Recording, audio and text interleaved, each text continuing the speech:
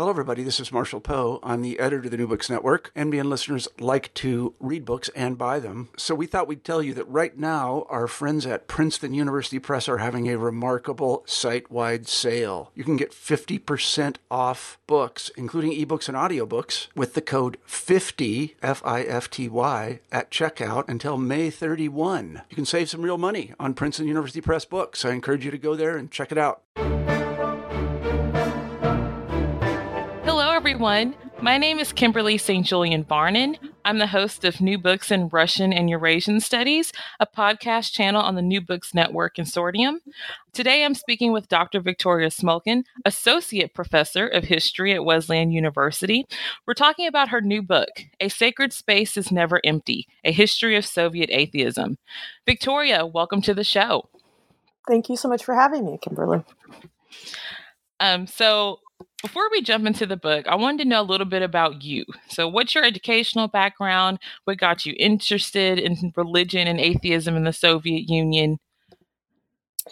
Well, I think my background is maybe a little bit unorthodox for a historian. I actually didn't get serious about history until after I had graduated from undergraduate. So after my BA, so my undergraduate education was this kind of broad liberal arts education and focused on literature and art and writing.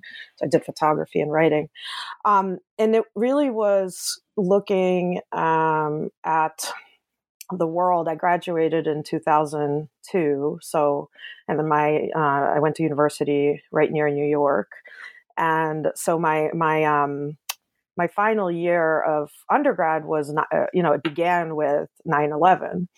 And in a way that kind of, shook me out of this kind of 1990s mentality in which, as a kid growing up in the 90s, even though I came from the Soviet Union, you still kind of imbibed this atmosphere where the world was just, it was the Cold War had ended. There was, you were kind of coming of age with the internet, and there was economic growth, and you just thought everything was going to get better, and so you could indulge all sorts of self-searching and, trying to figure out how to be your most authentic self and all this kind of stuff. And, that's really kind of who I was an undergraduate. And I even went to art school for high school. So, so kind of this kind of wake up call that happened,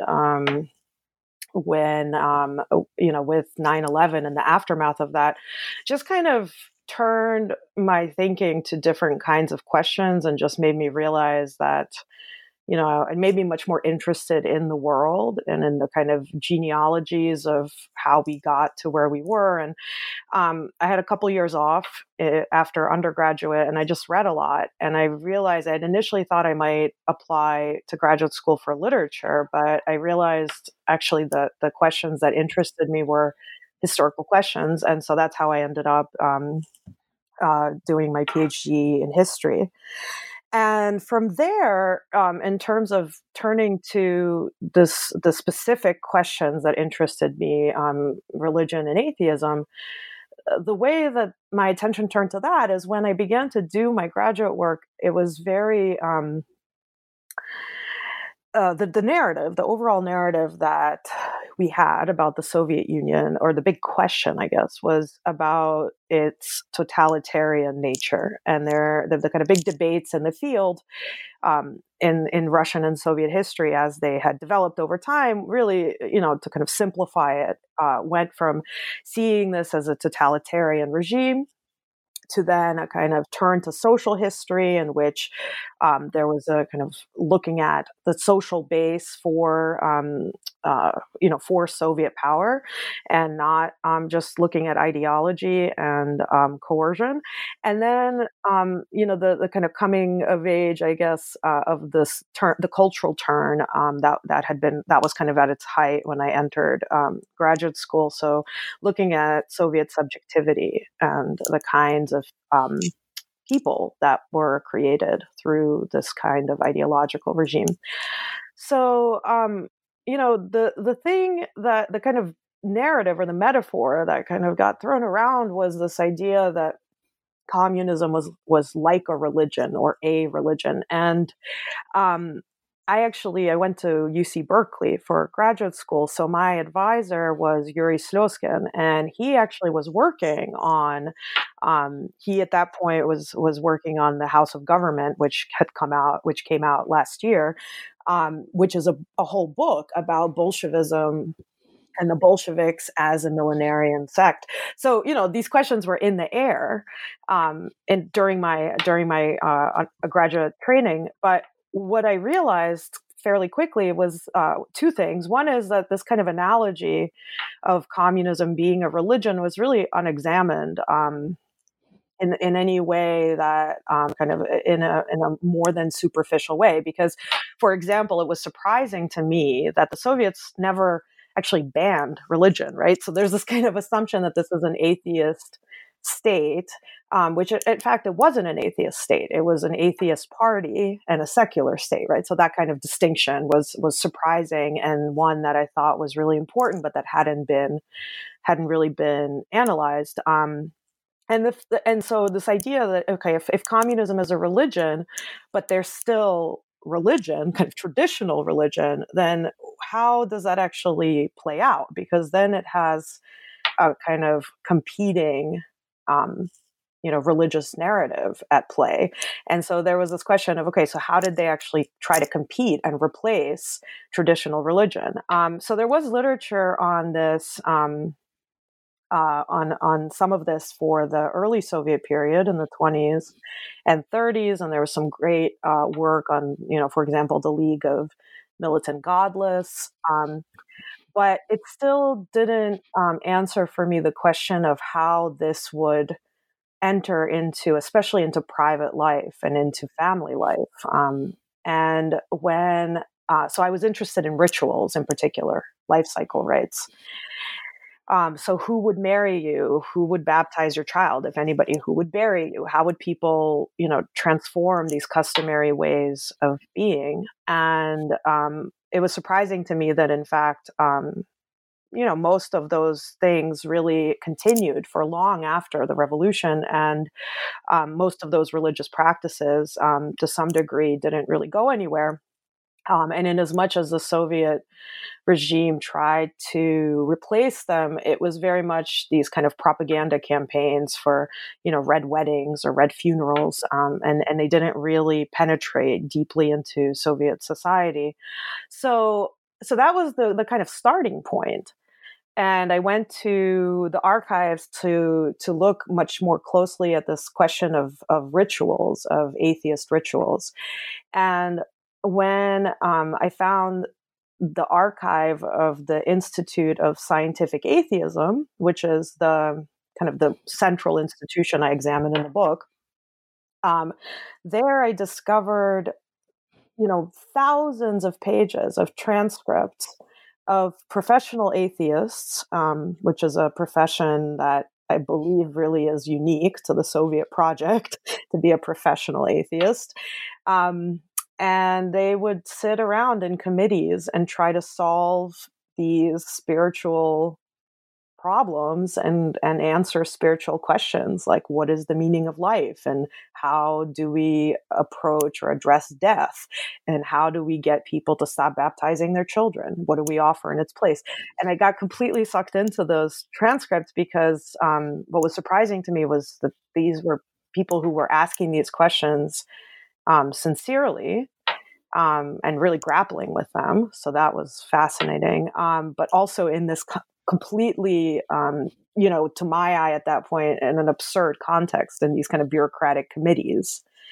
And then the second part that was surprising was this idea that what was the fact that this was happening so late, that really these questions didn't become the central questions in Soviet ideology until the late 1950s and 1960s. And that was the other question that needed answering, is why did it take so long for these questions?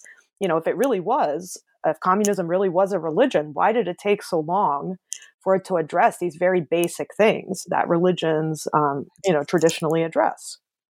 So those were my questions when I went in, and that's what made the subject of the book much broader. In a way, I wish that I wound up writing the book that I wished that somebody else had written, so that I could write my book about rituals and kind of look at all of these diverse ways in which they were created and disseminated, and how they succeeded and how they failed. I mean, there's a whole story there that only gets, a little bit of attention in the book, but that was the final thing that I realized, that, atheism, Soviet atheism, is really a project of the Khrushchev era and the Brezhnev era. And there wasn't really a study of that. And so in order to really be able to understand what these rituals are even about, you have to kind of put them in a much bigger context. And so the book became much more about the political stakes of atheism, the ideological kind of narrative and unfolding of atheism. And yeah, that's how I wound up writing the book that I actually wrote. It's just really funny that you went in trying to look at these specific ideas of rites and rituals and like, well, no one wrote the book, so I have to do that. And I'm glad you did, because it's fascinating. And some of the things you just said, what made Soviet atheism under Lenin and Stalin different from under Khrushchev and Brezhnev? You said that the Soviet project of really promoting atheism as an ideology really starts under Khrushchev. So how is it you dealt with under Lenin and Stalin? Yeah, well, I think, in the book, I make this distinction that the Bolsheviks and the Communist Party, that they look at religion as these kind of three distinct problems. And the first is this political problem, which is really about institutions and individuals being able to mobilize society, in this specific case, against Soviet power. So kind of counter-revolution. And then there's the ideological problem of religion, which is this idea that people are, holding on to prejudices and superstitious beliefs, and they need to be enlightened. And that these prejudices and superstitions are in fact preventing Soviet people from really embracing the potential of the communist project. And then the third side of it is the spiritual side, which is, okay, how there are all of these things that religion does that aren't just about politics and aren't just about ideas and ideologies, but are about community and are about ritual, for example, and are about aesthetic pleasure and emotions. And so how will atheism deal with that? And that becomes the kind of final stage. So, the question you asked is how is atheism different under Lenin and Stalin? And I guess the short answer is that it really, above all, is a political problem. Religion is a political problem, up until in the early Soviet period, up until World War II. It's this question of, how do we hold on to power? How do we make sure that religion, both at home and abroad, isn't mobilized to bring down the Soviet project? And so all, these other aspects like ideology and enlightenment, right? And scientific enlightenment, which is an important part of the ideological campaign, or, spiritual elements like rituals are really secondary and tertiary in the early Soviet period, because the regime is really fighting for survival at that point. So, what that means is largely the atheism, the kind of policy, the anti-religious policy is really anti-clerical in the way that we traditionally understand that. It's against clergy and church. And atheism is militant atheism, and they call it militant atheism. Because again, it's this kind of war-like atheism, which is deployed in the service of fighting counter-revolution.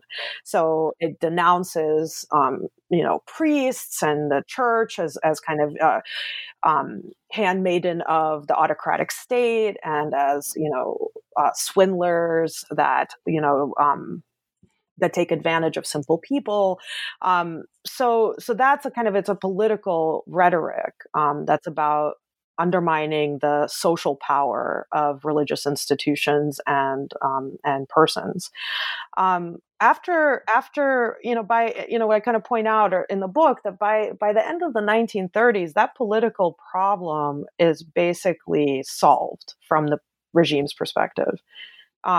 It doesn't see the church, the Russian Orthodox Church, being the primary one, but really religious institutions as really a serious political threat. By the end of the 1930s, they managed to neutralize it through all sorts of, I think quite well known repressive policies. Terror against the clergy, shutting down or closing churches, creating very restrictive laws for religious practice that basically keeps it primarily in the sphere of liturgy. And so religion becomes something that happens inside the church, and that's it. In as much as they believe that problem to be solved, atheism is no longer necessary. Right? Because it's only necessary in as much as it's addressing an actual problem. And so what you see, the interesting and surprising thing you see, is that with World War II, atheism basically disappears. And it doesn't return until Khrushchev. So from the League of Militant Godless is disbanded in 1941. And it doesn't get, the Atheist Project doesn't get resurrected until, there's a kind of initial attempt to resurrect it in 1954, but really we're looking at 1958 as the kind of start of Khrushchev's anti-religious campaign.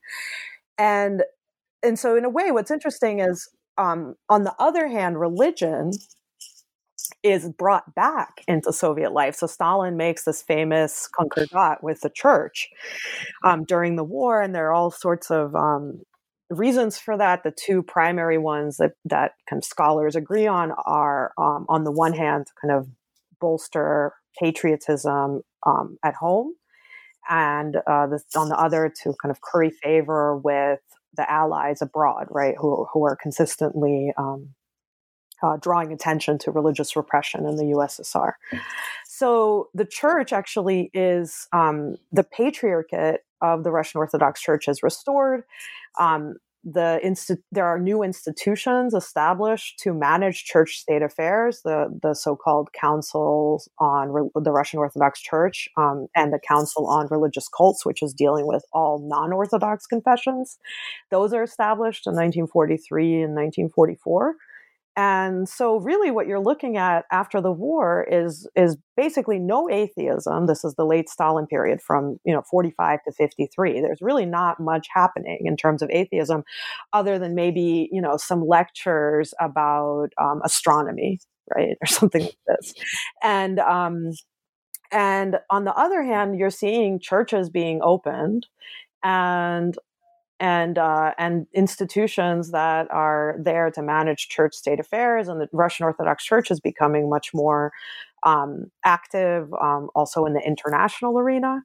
So you have this very paradoxical situation, right, where it's the supposedly atheist state where there's not really a lot of atheism happening, and it's not until Stalin dies and Khrushchev enters into the political arena and tries to redefine Soviet communism and kind of reinvigorate the project and return it to what he believes to be its original and authentic Leninist origins, through this broader project of de-Stalinization, that atheism becomes again necessary, but now not as a political phenomenon, but actually is an ideological one. So Khrushchev makes it very clear that whereas in the early Soviet period, religious institutions and believers were enemies, that under, in the post-war period and under Khrushchev, these are no longer, the church is patriotic, believers are Soviet citizens, but they need to be enlightened. They are people who need to be rescued from their backwardness. And that becomes the new campaign. And indeed, atheism itself is rebranded from being a militant atheism to being a scientific atheism. So becomes scientific, and really it relies above all on various enlightenment practices, and above all lecturing at people about why religion is wrong and why science can help you understand the world much better than religious dogma or theology. It's really interesting.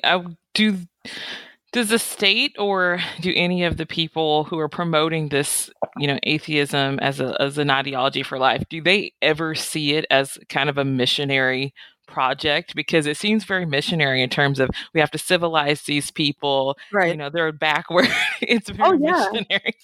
I mean, absolutely. I think, they don't, the answer is complicated because it's yes and no. No, in the sense that they never think of themselves as a religion or a church, right? The church is a backward reactionary institution, and they are a progressive, radical institution in their mind and revolutionary. And so there's no analogy to be made there. However, they very much see themselves as in direct competition with the church, or with religion in general, but with, I'm speaking usually about the Russian Orthodox Church because it's just the dominant confession in the Soviet Union and in the Russian areas of it especially. So they don't kind of explicitly think about themselves as missionaries, but they are directly responding to the perceived missionary activity of the church.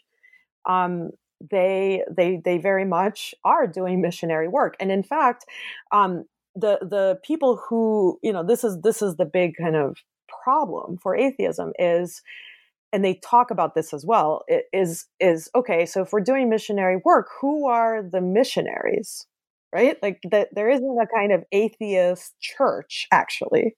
Right? There's the party, but that's not a atheist church. So who's going to be doing this missionary work? Who's going to go out to the people and preach, the truth? And the people they get kind of find themselves almost despite, their intention of being there in this position are party ideology, kind of propaganda cadres, teachers, right, are kind of playing the role of missionaries. But really, above all, it's this lecturers who work for this Znania Society or Knowledge Society, which is expanding exponentially under Khrushchev as an institution whose primary function is to enlighten the people. So these lecturers, in a way, are missionaries, though they would never actually see themselves this way, but they behave this way. And moreover, they even complain that unlike priests, they say this explicitly, unlike priests who are taught in seminaries, hermeneutics and how to speak to people and how to, effectively, carry out kind of pastoral practice, they don't get taught any of this. And they're complaining to the party because they're failing at the task of missionary conversion. And they're saying, but how could we succeed when you're dealing with a priest who's actually trained in hermeneutics and we're not trained to do any of that? We just sit there and read lectures from papers.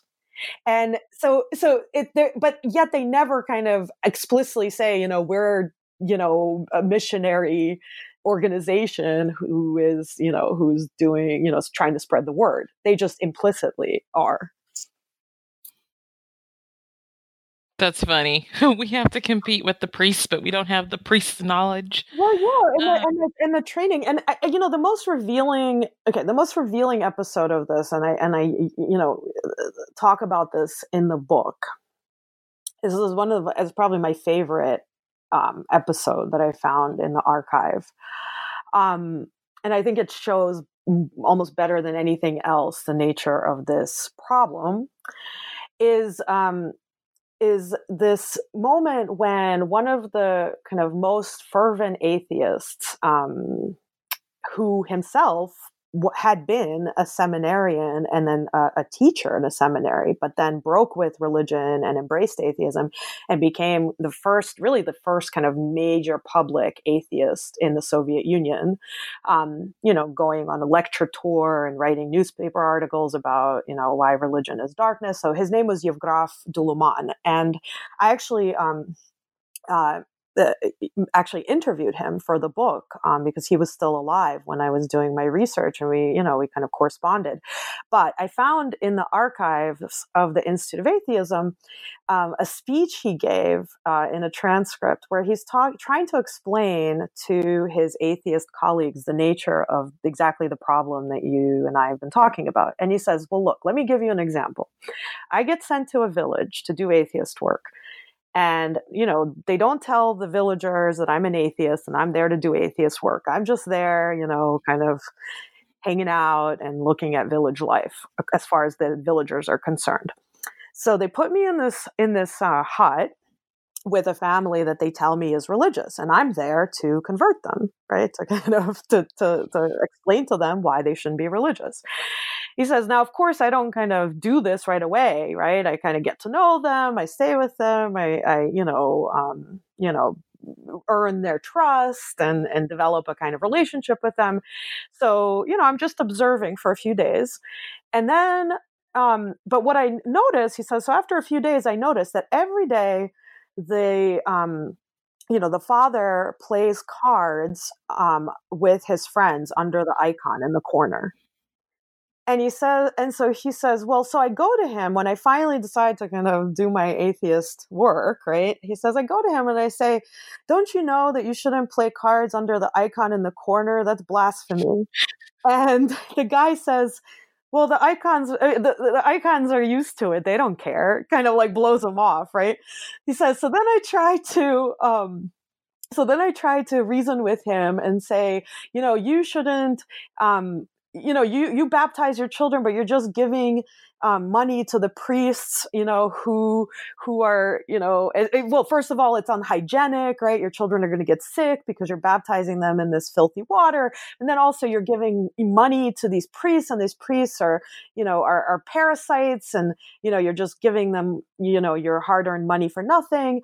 And the guy says, well, I hope the priest, he says, I know, I don't like the priest, and I hope he chokes on the money, but everybody baptizes their kid, and I'm going to baptize mine.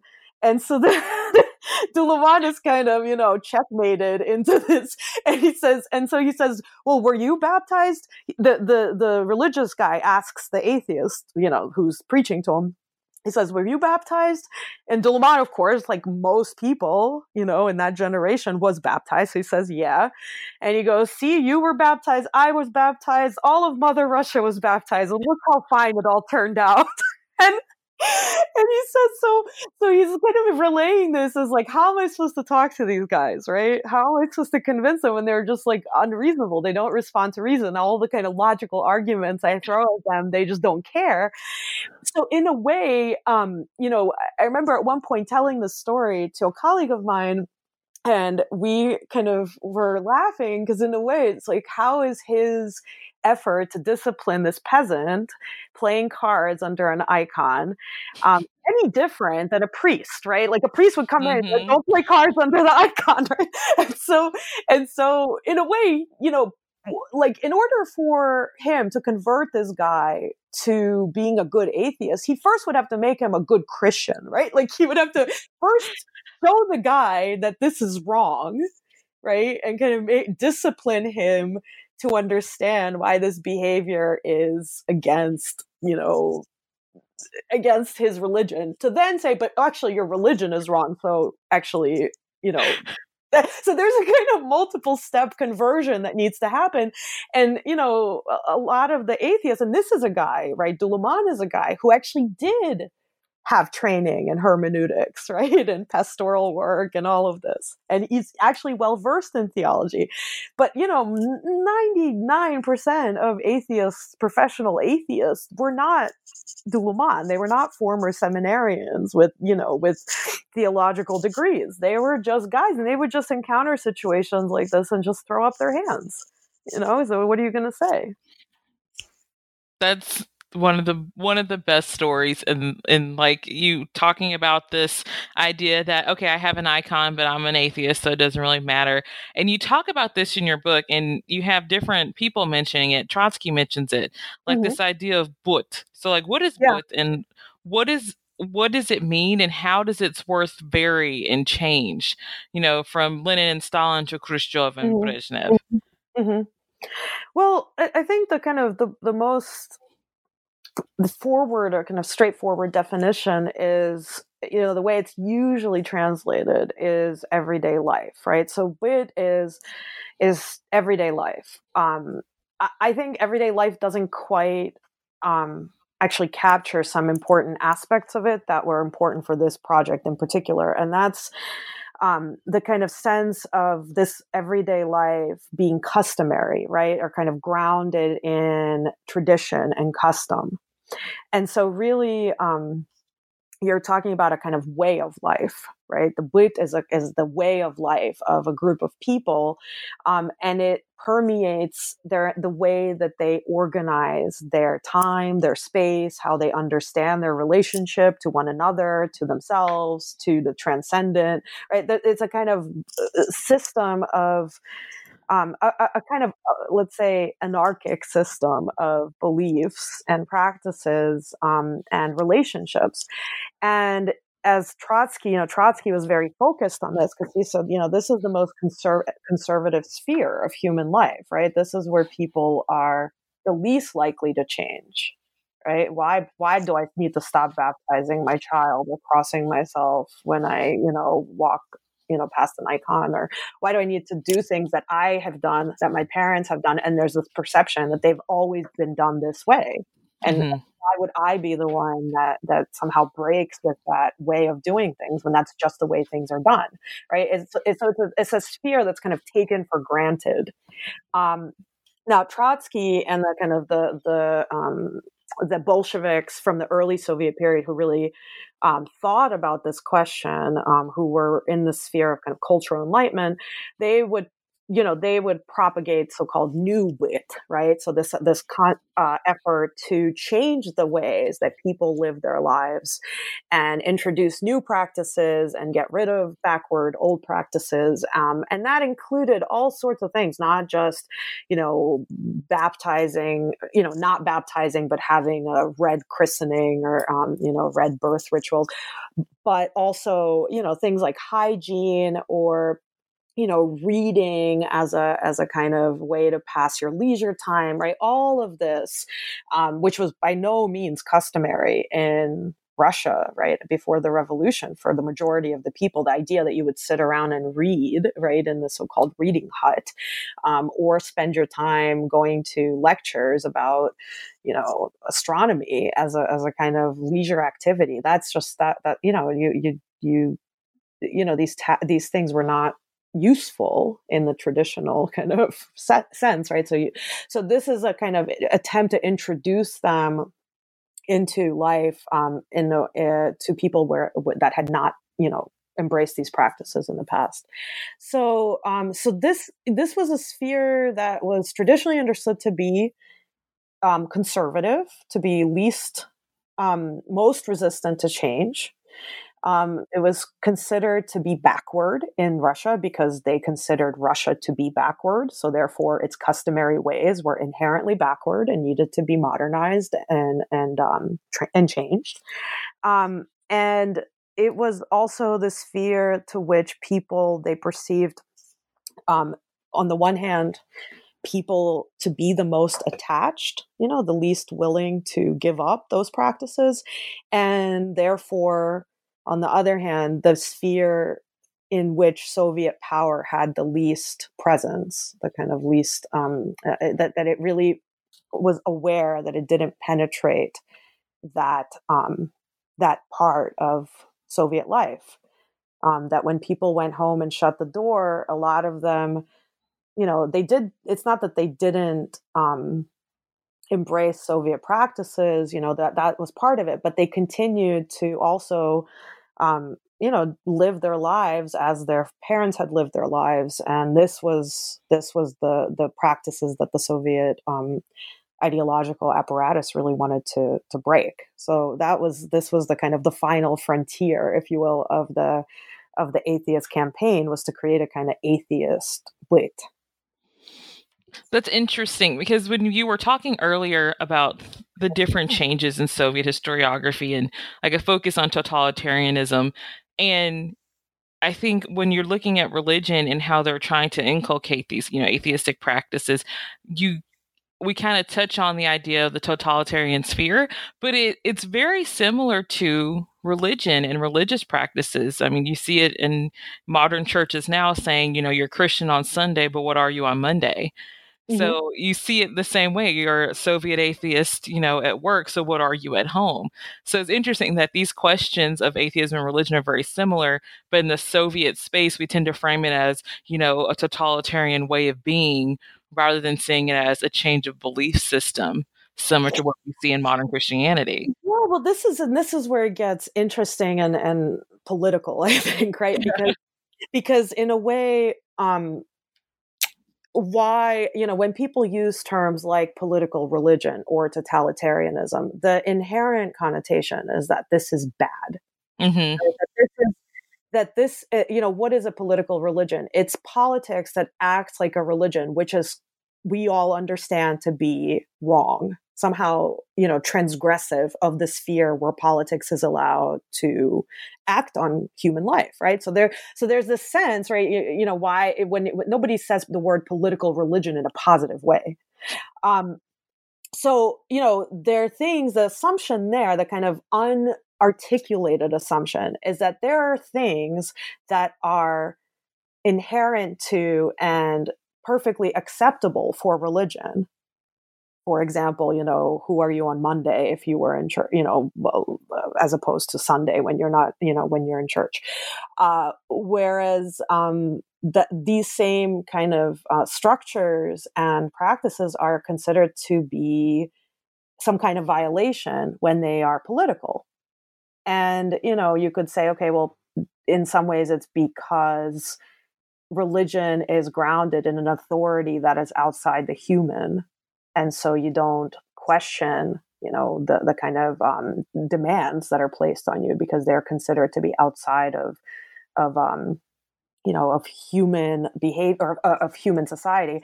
Whereas politics is very much grounded in the human. So you do question the demands that a political regime is placing on you, because you're then having one set of people or one person, in effect, with a great deal of authority over another group of people. And this is somehow perceived to be wrong, right? Now, I'm not, I'm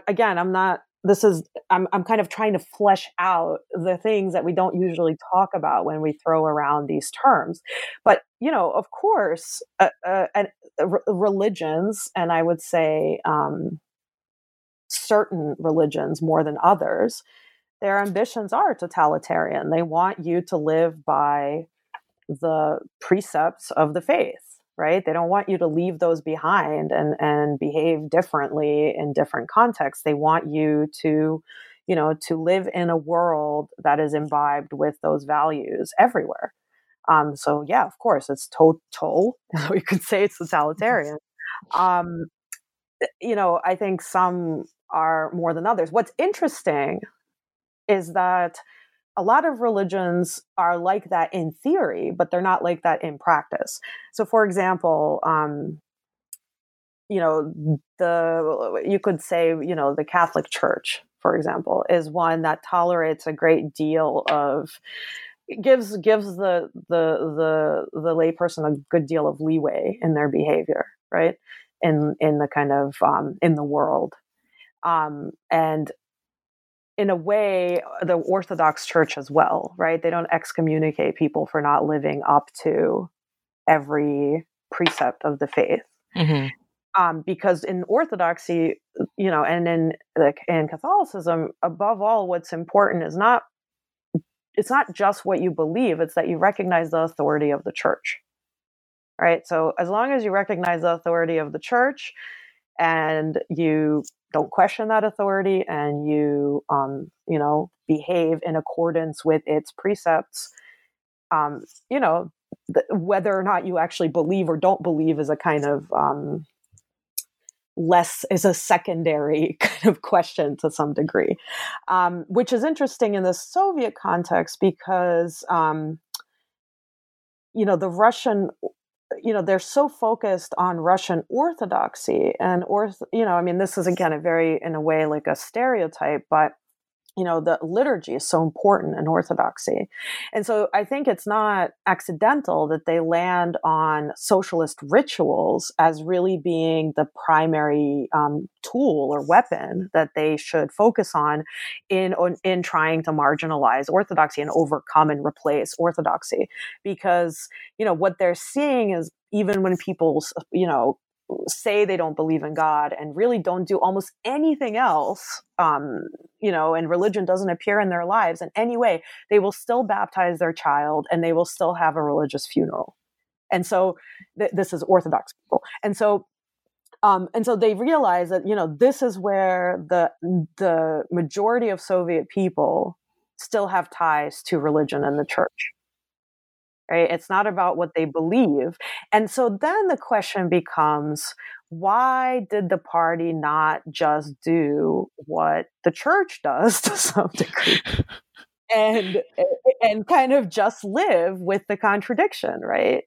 Like the church, so thinking about it a little bit differently, the Catholic Church, because all of its members, purported members are not all living a perfect Catholic life. It doesn't say, well, we failed, we should close up shop. Right? Uh-huh. Which is in effect kind of how the atheists and the communists are reading it. They're like, oh my God, nobody's doing the right thing. We should, does this mean we're wrong? Right? This is, and I think that's the part that's really interesting, right? Like the Catholic Church doesn't say, oh my God, are we wrong? Nobody's listening to us.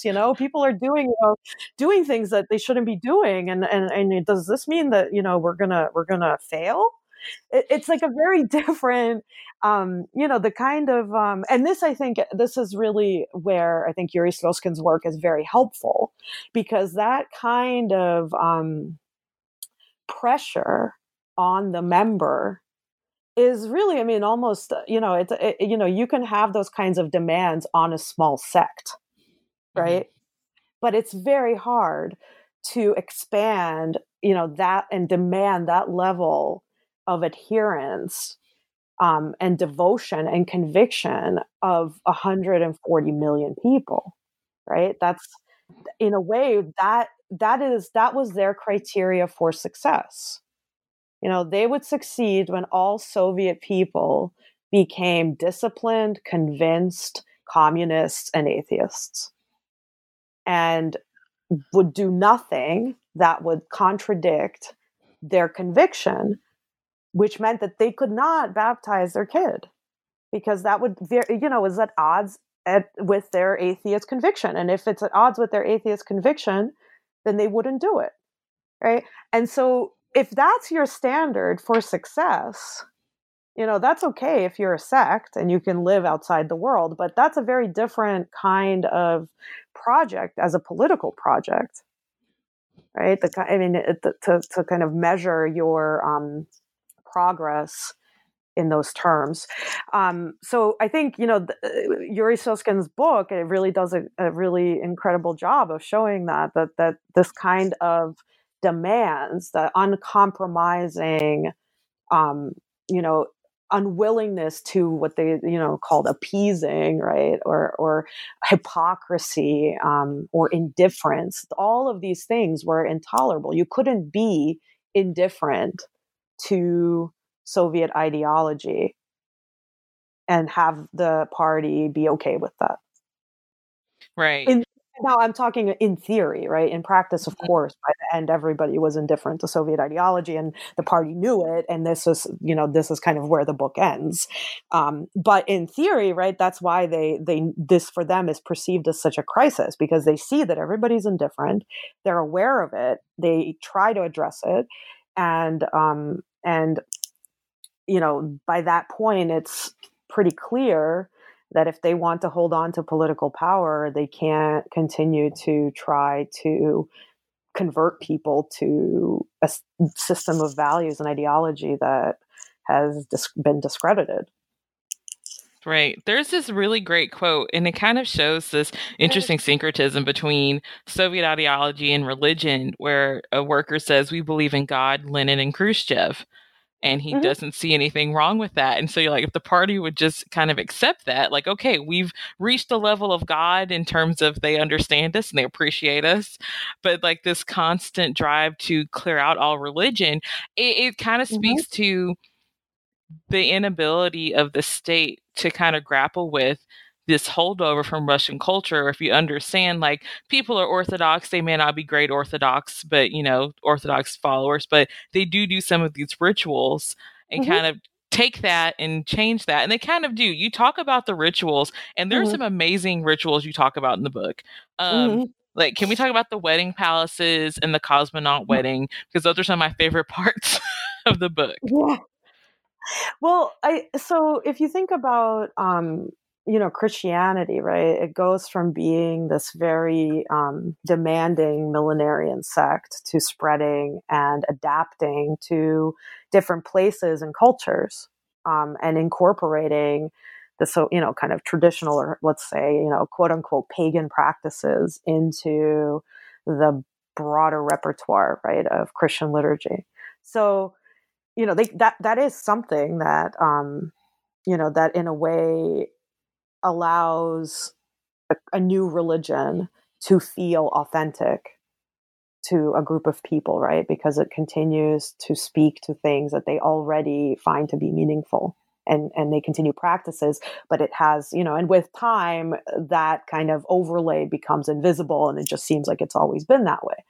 So the Soviets, also were aware of this, and the rituals they do eventually, the book is organized chronologically, right? And I think it's telling that they come to the ritual chapter is chapter 6 of 7, right? So they eventually get to this issue of rituals, and they are aware in creating rituals that really they have to incorporate local tradition. So what their ideal scenario is one in which they take what they see as folk rituals, they clean out, all of the religious nonsense, and they insert, Soviet patriotism and Lenin.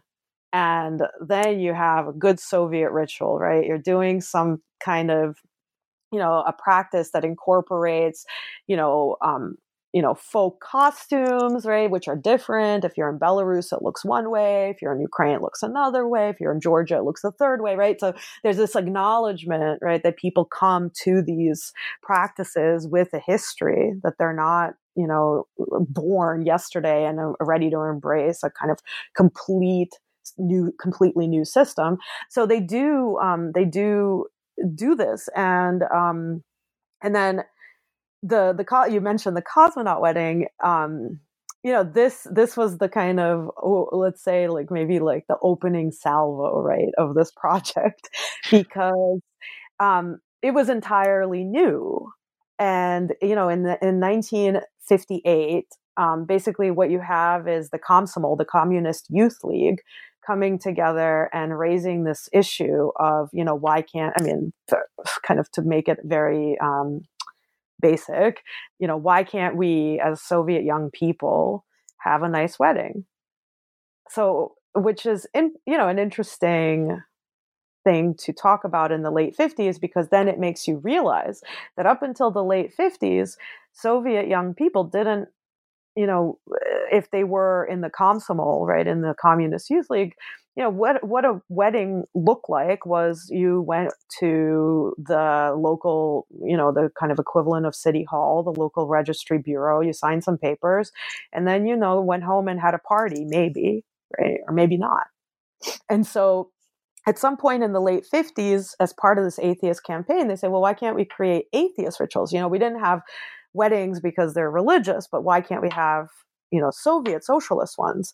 And then, of course, this is around the same time that the ideological apparatus is also recognizing that it's those rituals, those same rituals, which are the most tenacious element of religion. And so they say, yeah, right. Okay, so let's create some rituals. And what we need is also elevated ritual spaces. You can't have a nice, beautiful Soviet wedding in a bureaucratic office, which would be the only space available in 1957, right? So they open up, they create what they call wedding palaces, and they start opening these wedding palaces. They open the first ones in Leningrad, then in Moscow, and then actually all over the whole Soviet Union. They also open not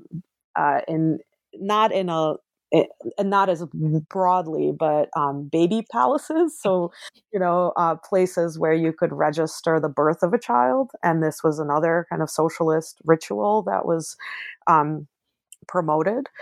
And so, they open up these wedding palaces, and actually people take to them, quite a bit, because why not? Before you had to go to an office and sign some papers. Now you get to wear a beautiful dress, have a party, drink some champagne, and all of this is happening in a beautiful space as opposed to in a shabby office with some, disgruntled lady kind of shoving papers at you, right? So this this actually worked. This was quite popular. The kind of biggest, let's say, propaganda moment in the early opening kind of salvo of this campaign was that the first female cosmonaut in the world, Valentina Tereshkova, was getting married to a male cosmonaut, Adrian Nikolaev. This was a huge event. And Khrushchev, said, well, they're going to have a Soviet wedding in Moscow Wedding Palace #1, and Yuri Gagarin, the first man in space, was their witness, and Valentina Tereshkova was there wearing a white wedding dress, and this is like the sign, the symbol of female liberation, and yeah, they had this cosmonaut wedding, and then of course, because it's cosmonauts, and this is in 1963, because it's cosmonauts, everybody is reading this, is watching this. This is like a huge celebrity event. It's like watching, I don't know, a royal wedding, right? Everybody's like, what is Meghan wearing? And, so they're looking at the same thing and following, where did they go? What did they do? How does it look? And this, the coverage of it is meticulous, and just saying, oh, first they say these, and then the lady in the palace says this, so in a way, it's a kind of way to teach Soviet people, including Soviet local officials, how to conduct a proper Soviet wedding. But it's being done not, under the guise of just relaying, right, how these two celebrities tie the knot.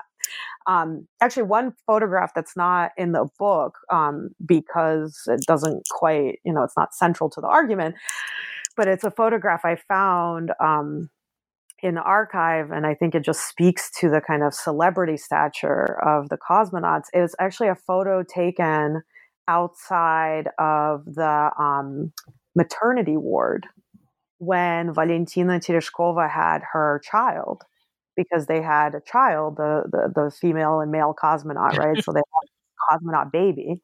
And it's a photograph taken on the day that she's supposed to be leaving this maternity ward with her baby. And it is just a sea of people waiting for her to come out with this baby. And you're just looking at it like, it's just hard to comprehend. There are people sitting on each other's shoulders. There are people hanging off trees. There are people, on light poles. I mean, it's just a complete celebrity circus for this woman and her baby. And you can think of, what a woman, it's like what happens with Kate Middleton, right? Mm-hmm. Like when she comes out with her baby, right? So that I point this out because this image just communicates the kind of celebrity power of these people. So of course you're going to, deploy them if you're trying to promote new practices as, new norms. That you hope people will do, because every Soviet person wanted to be a cosmonaut. So yeah, they get married like that too. Well, Victoria, we've taken up a lot of your time today. But before we sign off, I wanted to ask you the famous last question of New Books Network. What are you working on now?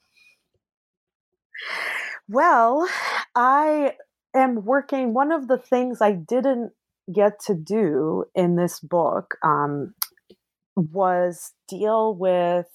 So this book is about the internal development of atheism as part of communist ideology, and it really deals with Soviet communism as a kind of closed system. And that means that it really privileges the Russian Orthodox Church and Russian Orthodoxy as the kind of norm, right, with which the Soviet regime or Soviet ideology is in conversation. What I had to not address as much as I wanted to was non-Orthodox groups in the book, which I had done the research, but it just, became unwieldy as a narrative, and also foreign policy. And the international situation. So I'm working in a book that in some ways is a kind of mirror image of this book, if you can kind of see what I mean, in that it deals with non-Orthodox groups. I'm dealing primarily with the Catholic Church, but also with groups with religious confessions concentrated on the Western borderlands. So in Estonia, Latvia, Lithuania, West Ukraine. And looking at the role that religion played, on the one hand, in Soviet foreign policy, and on the other, in international in global politics as a kind of mobilizing force for anti-communism. So it's a kind of global history that looks at the religious factor as it kind of mobilized different groups outside the Soviet Union, and then how the Soviet Union would respond to, for example, the efforts of human rights activists to draw attention to religious repression, or religious tourists bringing in religious objects, or Radio Vatican, blasting, across Soviet borders, broadcasting across Soviet borders. So I think one of the I think anti-communism is a tremendously powerful phenomenon that hasn't yet been adequately understood and kind of discussed outside of the American context, and certainly not in conversation with what's actually going on in the Soviet Union. And so that's my hope, is to kind of put those two histories that have usually been distinct and kind of not in conversation with one another into a bigger conversation that's transnational, and that allows you to actually see how different groups are relating to each other and responding to each other. That sounds like a perfect follow-up to A Sacred Space is Never Empty.